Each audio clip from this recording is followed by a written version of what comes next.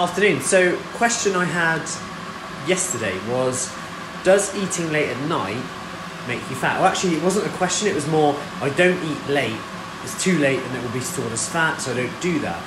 And what I want to get clear is actually that kind of theory is based on the fact that when people eat late, they tend to eat rubbish, right? You tend to eat snacky food, higher calorie food, maybe more tasty food that's easy to eat. Maybe you've had a long day and you think, I deserve to eat certain foods. Maybe you go out more, maybe there's snacks, maybe you're after that kind of snack food.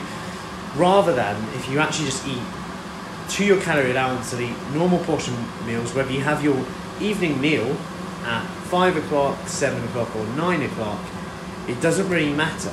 It's the quantity that counts. So if you're making a decision based on the timing, that's kind of irrelevant. You want to flip that around and think, does it mean that I eat more or less over the day? Because that's the key thing that matters. Am I getting my protein in? So if you leave it till late at night, so you say you haven't eaten all day, or eaten since lunchtime, you might be more hungry and you might make rash decisions in the kitchen, see if there's any cheese, biscuits, whatever, rather than if you have a meal planned, I guess, that's going to be the key thing. Or just see it as an evening meal.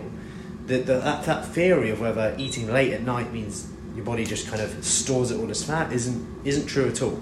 There's no real research to back that up. Providing your overall intake is the same, it won't make a difference whether you have the evening meal at 5, 7 or 9. So the key thing is fitting it to your lifestyle. So don't stress the minutiae about that, make it fit your lifestyle.